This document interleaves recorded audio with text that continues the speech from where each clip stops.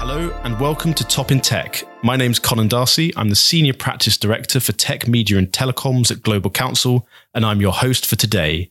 I'm delighted to introduce you today to two great colleagues who are going to take us through the issues that they see in front of us for the tech sector, both in the UK and the US. First, I'd like to introduce Ogonma Nwankwo, who is a Senior Associate in our US office. Ogonma leads our analysis of all things US tech policy. I'm also thrilled to have on the line Josh Bates. Josh is an associate in our London office. Josh covers a whole range of issues in UK and European tech policy. So what we're going to do today is focus on political change and how political change affects tech regulation and tech policy. So Ogonma is going to take us through what's happening in the US. The midterm elections are looming. On the 8th of November, we will see votes in the US. What will that do to tech regulation? Will things change? And does that mean that we're going to see a rush to legislate before those votes take place? Josh, on the other hand, is going to take us through what's going on in the UK right now. We're down to two candidates to be the next Prime Minister of the United Kingdom.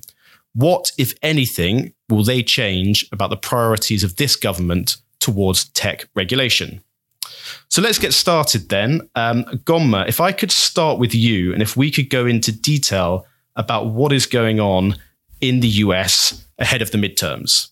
As far as I understand it, looking across the pond, it sounds to me like the Biden administration could be facing a pretty bad result later this year, and therefore the prospect of a very different second half of its term if it loses majority in one or both of the houses. So assuming that you agree with that sort of overarching political analysis, I guess the onus now will turn to how do you get legislation passed and what legislation do you get passed before those elections take place and they change the legislative dynamics in Washington? So can I ask you just first up, what, if anything, do you expect to pass in Congress before the midterms in November? It's looking increasingly likely that the bill that is most likely to pass ahead of the fall midterms is a version of the original CHIPS for America Act. And this new version is being called the CHIPS Plus Act. This is essentially a bill to keep U.S. semiconductor production competitive against China, to ease supply chain disruptions and to really bolster national security. So for folks at home, semiconductors are an essential part of our electronic devices. So think of it as the building block of all things electronic. Your phone, your Wi-Fi router, your laptop are all reliant on these very tiny chips. But in recent years, there has been a semiconductor shortage, which has resulted in significant supply chain disruptions. So one aspect of the proposed bill sets aside $52 billion in chip subsidies and incentives for domestic semiconductor production. But it's increasingly looking likely that another aspect of the bill will provide billions more in funding for the National Science Foundation and for high-tech research and development. And this is really incredible because initially, it seemed like the only version of the CHIPS Plus Act that Senate Majority Leader Chuck Schumer would be able to get across the finish line were subsidies for semiconductor production due to concerns among Republicans about Democrats attempting to move forward with a massive social spending legislative package in the Senate and having it pass with only Democratic votes in a process known as budget reconciliation. But that massive package has been scaled down quite a bit, and it turns out that many Republicans also want funding for tech research and development. So the bottom line really is that this bill has bipartisan support and is expected to pass in the Senate, and it's looking very likely that the bill will pass both houses of Congress before everyone leaves for August recess. So it's interesting. In some ways, this is a rebuke to those in Europe and elsewhere who look at the States and say the partisanship in Washington makes it impossible to pass anything. Clearly, that's not the case. But maybe that is only the case in limited circumstances. So when there is an industrial strategy angle, an angle that is about competition with China, the US's main global rival, we can see both sides coming together. How about we talk about something quickly where I'm not sure whether both sides do come together? And this is that sort of long, aching discussion that we have about a federal privacy law that just sort of always seems to be there, never quite seems to pop up fully, but also never seems to quite go away. I mean, the perception from this side of the Atlantic is that a GDPR-style piece of legislation in the US, at a federal level at least, is pretty unlikely. I'd just like to get your view, Goma. Is that right? And what does the recent decision concerning Roe versus Wade have on this debate, given there are a multitude of privacy implications regarding healthcare? That's a fair assessment, given how long it's taken the US to get to this point. But now we do have the American Data Privacy and Protection Act, which is making its way through Congress. So the bill was introduced in June and really aims to set a standard for how companies collect, process, use, and share the data of Americans. And this bill would also serve to really empower Americans by giving them more control over their personal information online. As to whether this bill will pass is a more complex answer. So on one hand, this is the closest we've gone to a comprehensive federal privacy bill in the US. And the bill has a lot of momentum and support from both Republicans and Democrats. But there are key players who have their reservations about provisions in the bill, such as the private right of action and state preemption. Since being introduced in the House, the bill has been amended in hopes of reconciling some of these differences. Now, the overturning of Roe versus Wade triggered concerns about the impact that it would have on the data privacy of women who have abortions while living in states that ban abortions. But I don't really see that it's shifted the privacy debate in a major way. I think if anything, it's just made the privacy conversation a bit more focused on health and location data in particular. So, for example, Senator Elizabeth Warren introduced a bill in anticipation of Roe versus Wade being overturned that will essentially prevent data brokers from selling health and location data. Now, as for the American Data Privacy and Protection Act, we have not seen major shifts among lawmakers in who supports or opposes the bill, despite the fact that women's health information is essentially a subset of the bill's covered data and would really be subject to additional protections because it is classified as sensitive data. So taken together then, federal privacy law is perhaps closer than it ever has been, but there's still major doubts about it actually entering the statute but becoming law in the US. Roe versus Wade is obviously playing into this, but it doesn't look like it's shifting. And I also wonder whether actually it makes it a little bit more of a fractious issue than perhaps it was a few months back. But if we continue that thread of other jurisdictions around the world, whether that's in Europe, whether that's the UK, whether that's even China, where they are agreeing rules for their domestic markets, but also looking to export them globally, privacy and cybersecurity being obvious examples. There's also the example of how do you apply competition and antitrust rules to the tech sector where traditional mechanisms have been seen as basically inadequate and too slow to deal with the challenges that the sector presents. So let's dig into that. The EU has its Digital Markets Act, and I understand in the US we have legislation coming forward called the American Innovation and Choice Online Act. And that has some elements of what we've seen in the Digital Markets Act, not necessarily all of them, but similarities. Can you just talk through listeners about how that bill is looking? Is there a chance that it could become law? Yeah, so this is a very interesting bill, and to probably no one's surprise, has received significant pushback from tech giants and their lobbyists. So the legislation's core idea is that very large platforms that are designated to be covered platforms, I believe the Digital Markets Act calls them gatekeepers, shouldn't be allowed to give preference to their own products on the platform. So, for example, Amazon wouldn't be able to, give its in-house branded product a leg up over other brands when you and I are shopping on the website. The bill still faces significant hurdles and likely won't pass unless modifications are made. So back in January, the Senate Judiciary Committee passed the bill with a vote of 16-6.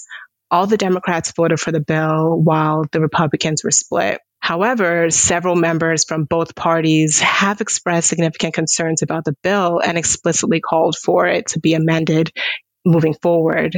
Probably, most notably are Senators Dianne Feinstein and Alex Padilla, both California Democrats. They have reservations about the effect that this bill would have on companies and consumers in their home state. But also, it seems a bit challenging for some lawmakers to justify a bill that regulates the behavior of only a handful of companies, even though other companies may be engaging in similar practices, yet they won't meet the threshold for this bill to apply to them. There are also concerns around national security, with some lawmakers worrying that it could benefit the global rivals of these tech companies. And of course, China comes to mind. So although the bill has both the Democrat and Republican sponsors and consumer advocacy groups support it, there are still significant concerns that make its passage in its current form very unlikely. It's interesting. There's a thread that recurs on these discussions that we have on the podcast, which is that nationality matters when it comes to tech regulation. And I think you've hinted at it there, Agonma. In Europe, these types of arguments can gain traction because the companies that are being targeted, by and large, aren't European. In the US, however, clearly there's less appetite for that, particularly when set against the competition that those companies are facing and the inbuilt advantage the US already has through having these and hosting these companies vis-a-vis China. So I'd like to bring Josh in here. Josh, let's talk about the UK. And the UK clearly, if it's going to bring in a similar regime, has similarities with Europe here. Most of these companies, if not all of them, that the UK might look to regulate aren't British. Indeed, they're not European. They'll be American. And if they're not American, they're probably Chinese. So we had the thing that's quite similarly named to the Digital Markets Act in Europe. It's the Digital Markets Unit in the UK, same but different. And it did appear at one point that the UK and the EU were in lockstep here, that both would broadly come in roughly around the same time. However, not long ago, the government put this on the back burner. Do you see any chance that the Digital Markets Unit and these rules for gatekeepers, as Agonma coined it, are going to come back into life pretty anytime soon, or are they still going to remain in the deep freeze? Hi, Colin. So yeah, in the UK, we have the Digital Markets Unit, or DMU, as you'll hear most people call it, because we do love an acronym in tech. And this would essentially look to give the Competitions Market Authority, the competition regulator in the UK, a specific unit or division that would just be focused on competition within the digital and tech sector. So they'd be focused on things that they believe stifle innovation or interoperability. So we all know that when we get a new phone from a different provider, or we get a different laptop to the one that we've had before, it can be quite difficult to import old information, contacts, perhaps there's barriers sometimes for that. And they'll be looking to combat some of these so that it's easier for consumers to pick whatever item or business works best for them, and to allow smaller startups and new entrants to really sort of compete within this market. Now, this unit has been spoken about for over 3 years now, and it's actually been in a shadow form, which is a particularly great name, for the last year. And that's essentially meant that whilst it can gather information, it can begin to sort of assess the tech sector, it can't really act as it needs statutory powers from Parliament. So we've been expecting a bill for some time now that would give the DMU the powers that it needs to act on these issues. But there was a lot of concern from ministers, especially we heard from Rees-Mogg, that the bill wasn't in the right place right now, that it could be a over-regulation of the tech sector and could sort of damage what the UK sees as a really growing and important sector for its economy.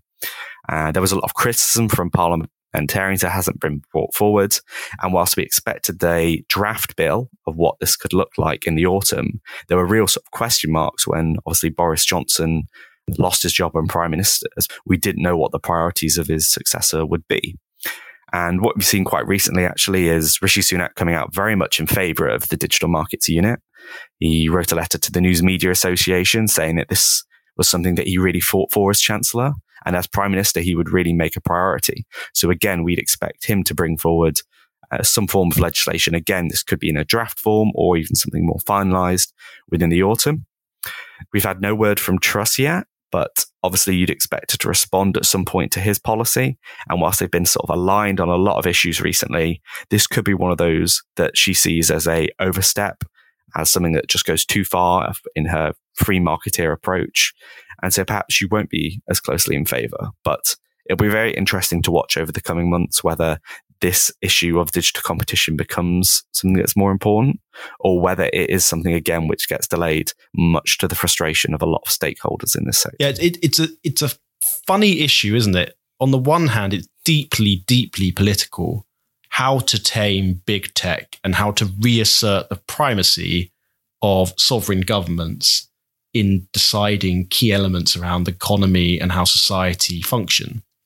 On the other hand, when you start talking about self-preferencing, ex-ante regulation and gatekeepers, you can almost see voters switching off instantly. So it's both highly technocratic and highly political. Gonma, let's just finish off on the political change that we think we're going to see in the US. And I think what's interesting is that I suppose the conclusion that we've come to on the legislative side is that the changes at the midterm will probably mean that legislative reform in the tech sector will become more difficult. There's probably going to be a sort of more stagnant scene in DC than perhaps there's been for the last 18 months.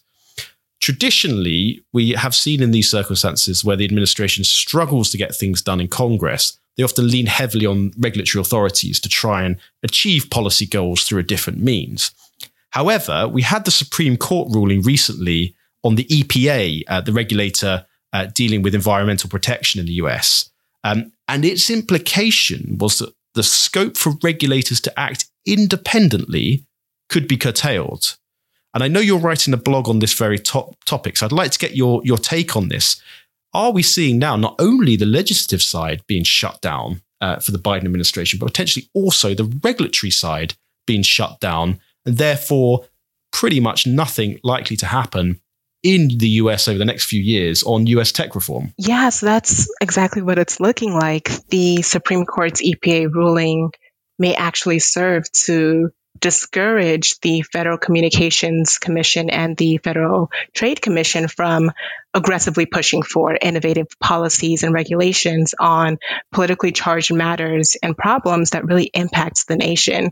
So in the ruling, the Supreme Court invoked the major questions doctrine, which essentially is stating that if an agency wants to make rules on an issue of major or political significance, its action must have clear congressional authorization.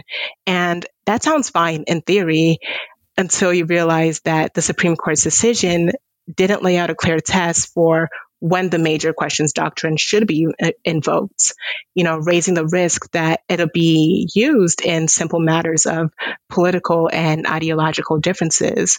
So, for example, questions such as what is the threshold of economic significance haven't really been answered. So these are very uncertain times for federal agencies. And in many ways, the Supreme Court's ruling serves as a tipping point because it's the first time the major questions doctrine has been invoked in a majority opinion. And to pile onto that, there is a growing trend in the US, particularly among conservatives, towards scaling down the administrative state by addressing the structures and powers of agencies. So technology and telecom regulators are going to have to decide if they want to forge ahead with the rulemaking process for competition, privacy, and so on, or whether they should, take a cautionary approach to avoid years of litigation. So all in all, things are about to get a lot more difficult for the Biden administration.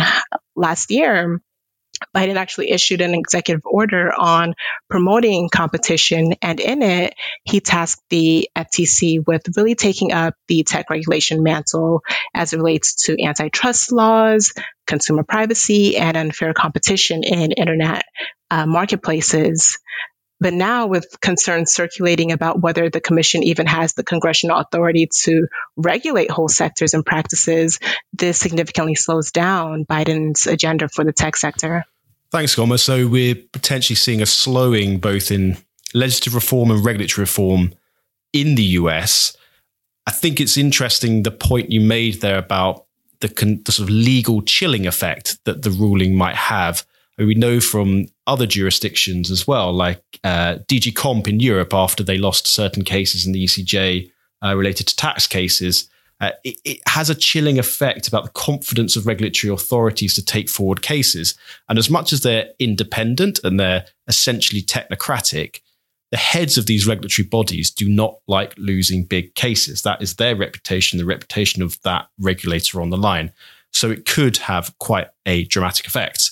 But anyway, let's move back to the UK. We've just had a bit of a flavour of it when we were talking there about the Digital Markets Unit. But for those who are less well acquainted with the UK, we're now in a situation where Boris Johnson, the serving Prime Minister, has been forced to announce his resignation. It's a long story, so I won't give you the reasons why here, but there's plenty of coverage out there on the Global Council website and lots of events we're running. So please check those out for why the Johnson government is soon to be coming to an end. And we have this curious process whereby at first there's a competition between candidates to become the next Prime Minister between MPs in Parliament, Conservative MPs, and that has recently concluded. We've been left with two candidates. One is Rishi Sunak. He's the former Chancellor in the UK and a high-profile politician in the UK. And then we have Liz Truss, who is the current serving Foreign Secretary, again, a relatively high-profile figure and also of interest for those on the US side of things, a very renowned pro-American. Josh, we've got these two candidates. One of them will be appointed through a vote of Conservative Party members at the start of September to be the next Prime Minister. There won't be a general election. It will be a vote of Conservative Party members. So one of them will happen.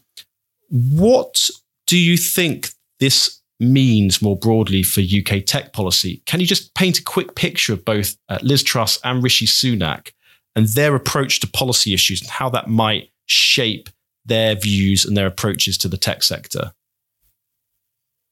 Sure. So I think my sort of big takeaway for anybody who sort of works in tech or leads a tech company is that you're quite content now with who these two candidates are. Now that they've whittled down the other people who put their names forward for the Conservative leadership, there were some ideas thrown around in the early stages by Penny Mordaunt, who very narrowly lost out on being one of these two final candidates, who was sort of very pro the online safety bill, very pro sort of digital regulation, looking to bring in some quite sort of more stricter measures. You had the likes of Nadeem Zahawi, who was talking about even a global digital rules and competitions, again, sort of like these quite big and in some cases quite restrictive ideas.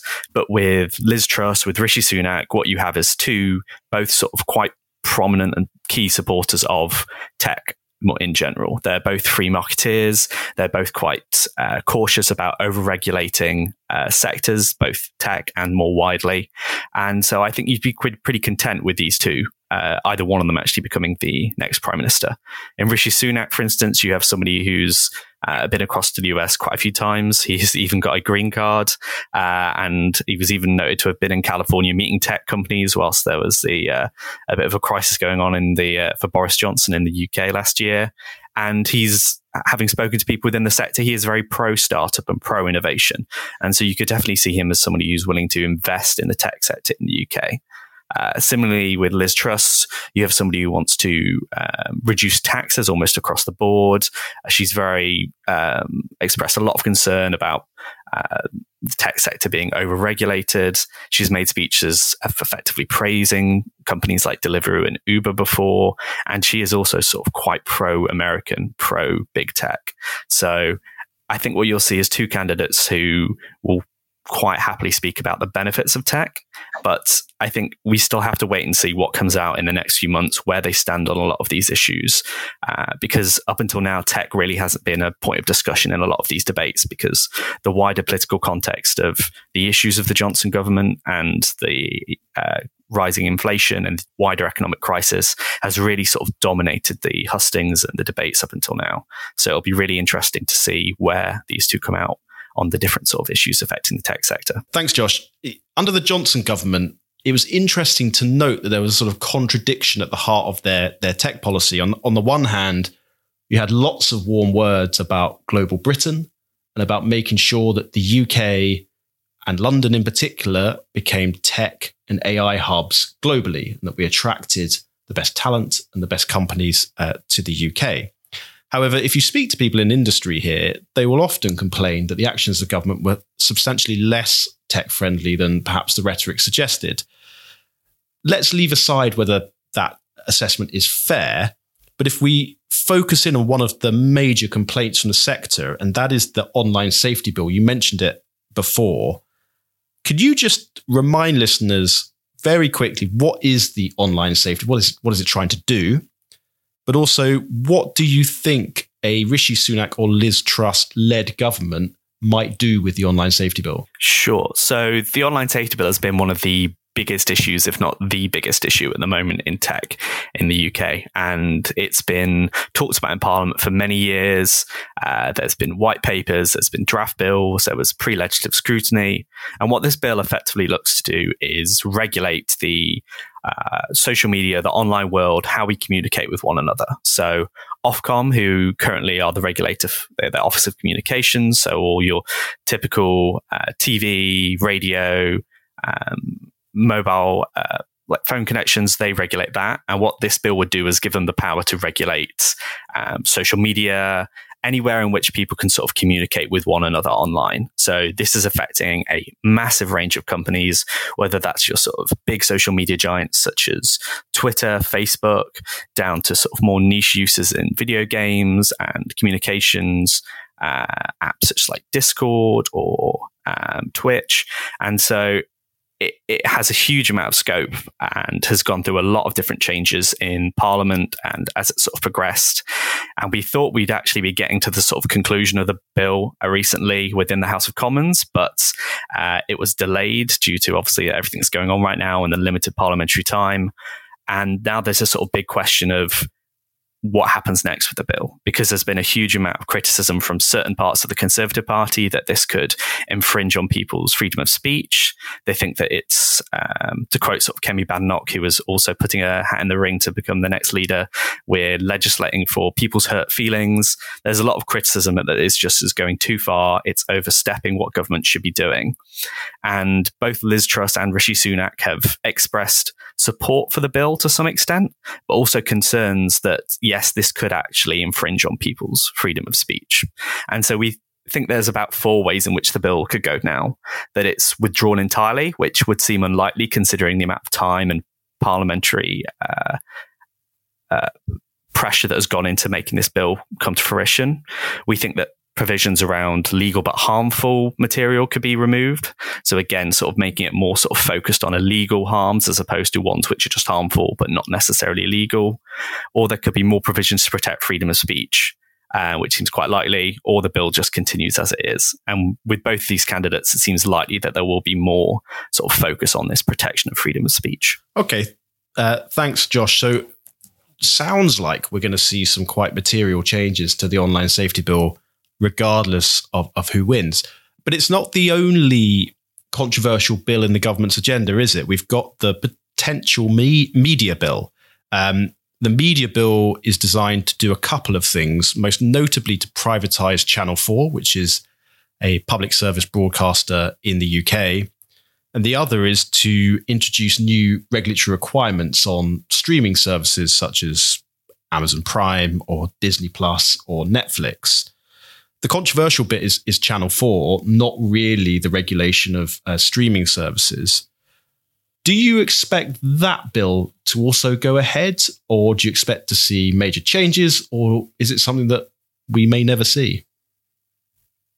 Yeah, so again, the media bill has been a very contentious piece of legislation as well. And there's been real pushback from across the political spectrum, from celebrities, from actors, content creators, saying that the sale of Channel 4 and its privatization will be a real loss for public service broadcasting and have a real impact on the public. And there's been a bit of a question mark recently as to whether this was just a pet project of Boris Johnson, Nadine Dorries, and whether either candidate would look to continue with this proposal. And both candidates have actually been in support of public service broadcasting recently, especially around the issues of Ukraine, speaking about how important it was that the BBC was reporting accurately on this. But what we've seen now is that Rishi Sunak has actually said that he's fully in favour of this and he wants to sell off Channel 4. And he's published a piece explaining why he thinks this would be such an important thing to allow Channel 4 to compete with a lot of its streaming competitors such as Netflix or Disney Plus. Interestingly, Liz Truss hasn't said anything as of yet, but considering one of her key supporters is Nadine Dorries, and she's been one of the key proponents of the media bill and the sale of Channel 4, I'd be quite surprised if she didn't come along out with similar lines. Now, whether this will be a priority for them once one of them becomes Prime Minister is a bigger question, I think, with the ongoing cost of living crisis, with Ukraine, with a lot bigger issues sort of on their plate. I'm not sure if this is going to be a sort of immediate concern for either candidate. And there's also just a lot within that bill that isn't very controversial. Bringing streaming platforms under sort of regulatory oversight is something that I think a lot of people sort of welcomed and said was about time. But yeah, it'll be interesting to see come the autumn whether this is one of their sort of key policies that they look to push forward before we get to that election in around 2024. Agonma, let's just change tack slightly. I want to hop back across the Atlantic and just get a bit of a transatlantic flavour to the discussion. As I said earlier, Liz Truss is renowned for her pro-American views. She's renowned for being a major skeptic of China. So she aligns quite closely with some of the dynamics that you described earlier that dominate discourse within DC. She would quite obviously love to deliver a trade agreement with the US. However, the problem she faces is that her position on Brexit and the Northern Ireland Protocol in particular are difficult for someone like President Biden to agree with and therefore allow a US trade deal to pass while that issue remains unresolved. So she's not probably going to get a trade agreement if she becomes Prime Minister, at least not until the year of electoral change in 2024. So you can imagine a scenario where she starts looking for alternative wins, so to speak, that she can then sell back as a Brexit dividend, something she has achieved that she will sell as something that wouldn't have been possible necessarily while the UK was part of the EU. And an obvious candidate here is around data transfers. Clearly, the government would be keen, and I suspect this is the case under Rishi Sunak as well, to conclude a data transfer agreement with the US. Can you just give the US perspective on that? Do you see many chances of the UK and the US agreeing a data transfer framework? Yeah, so the chances of the US and UK establishing a formal data transfer mechanism are quite high for several reasons, including that they are two like-minded countries.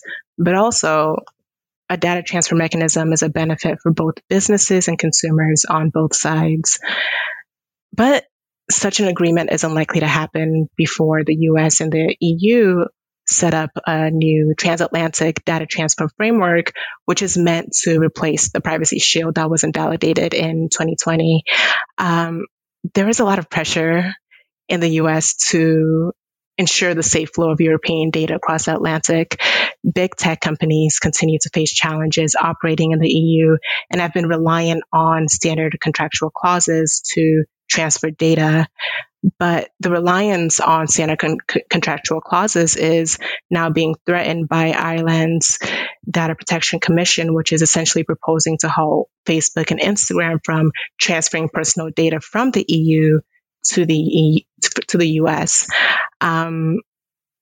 It's increasingly looking likely that US and EU negotiators will finish the new data transfer framework either later this year, though more likely in the first quarter of next year. And it's highly likely that the UK will have to wait until that's wrapped up. Okay, so unfortunately for Liz Truss, she can't quite escape the shadow of the European Union, even when negotiating directly with the United States. But assuming that the EU and the US can agree their own data transfer mechanisms, it's quite plausible that the UK and the US will do the same. So that will be good news in 10 Downing Street should she win the contest. Josh, let's conclude the discussion. We've just been talking about data transfer frameworks, and we were talking earlier about the federal privacy law. But what's the future of the UK's GDPR? We've got this very confusing situation where the Johnson government have just tabled a bill in Parliament, but they're not going to be around for when that bill has to go through the legislative process. At the same time, we've got Rishi Sunak writing op-eds in the Daily Telegraph calling for the reform of the GDPR as if this wasn't already happening. So we sort of have two entirely separate but parallel conversations going on about the same thing. And I'm personally quite confused. Can you just explain, not only to the listeners, but to me, what exactly is going on here? Yeah, it's quite odd, isn't it, really, that on the very sort of eve of leaving office, you suddenly drop this very important and in some ways quite controversial bill for your successor to have to deal with. But effectively, the Data Protection and Digital Information Bill, which really rolls off the tongue, was presented to Parliament. And this is all about sort of refocusing and redesigning how the UK's data protection systems work. And it's not sort of a incredible divergence from what we've seen before. And it's one of those bills which for some has been seen as like not ambitious enough, not pushing the boat out far enough. And as you were just mentioning with the op-ed that Rishi Sunak has written, he wants the most dynamic data protection regime in the world and is sort of really pushing to get those sort of Brexit dividends and make it a sort of more pro-business and easier place for data to be shared where it is actually effective to share that information. So whether that's sort of combating crime, whether that's sort of improving data systems. But yes, it'll be really interesting to see what actually happens when the bill is considered within Parliament, because there is quite a good chance that whenever this next candidate is selected as Prime Minister, they could just simply pull the bill for now, amend it, change it quite dramatically. But I think something that really underpins this and all of the questions that we've discussed today is the question of who the next DCMS secretary would be, because that will also have quite a lot of influence over where the Online Safety Bill, the Digital Markets Unit, and this Data Protection and Digital Information Bill go. So we're sort of quite keenly looking out to see who are the sort of key supporters of each of these two candidates and where do they also stand on some of these digital issues, because it could be the case that they become a sort of real key voice and key pusher for this bill and the sort of other digital issues that we've discussed today. So I think if we take that in summary, we've got two major points of political change which are going to shape how tech regulation plays out in both the US and the UK. But they're slightly different in their nature. As you just described, Josh, the UK issue is one of personality. There's not a massive structural change in how legislation can get through. We would expect that the next government will be able to pass, by and large, most of what it actually wants to do.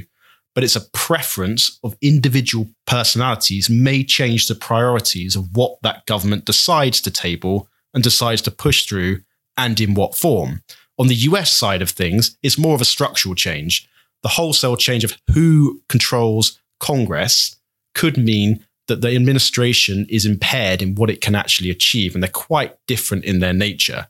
On the other hand, we obviously have the European Union, which until the change of the European Commission and the European Parliament in 2024 is ploughing ahead in driving reform, which ultimately could affect both jurisdictions. Because let's say neither the UK or the US come forward with rules around ex-ante regulation around competition for tech platforms, the Digital Markets Act will still be there. So what happens if the European Commission stops Amazon, for instance, self-preferencing its own products on the marketplace, and that Amazon has to apply that in Europe? Or will they then just simply apply the same practices corporately to both the US and the UK? We've seen with the GDPR that actually where Europe has set rules, they've largely sort of set the standards for corporate policies globally. So we may see the same happening here.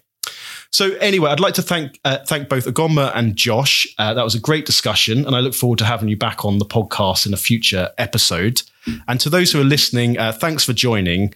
And as I say at the end of every single podcast, if you, your business, or your investment are exposed to these political developments we talked about, either in Washington, DC or in London, please don't hesitate to get in touch with us. You can find our contact details and our backgrounds on our website at www.global-council.com, or you can find it via the link in the podcast notes.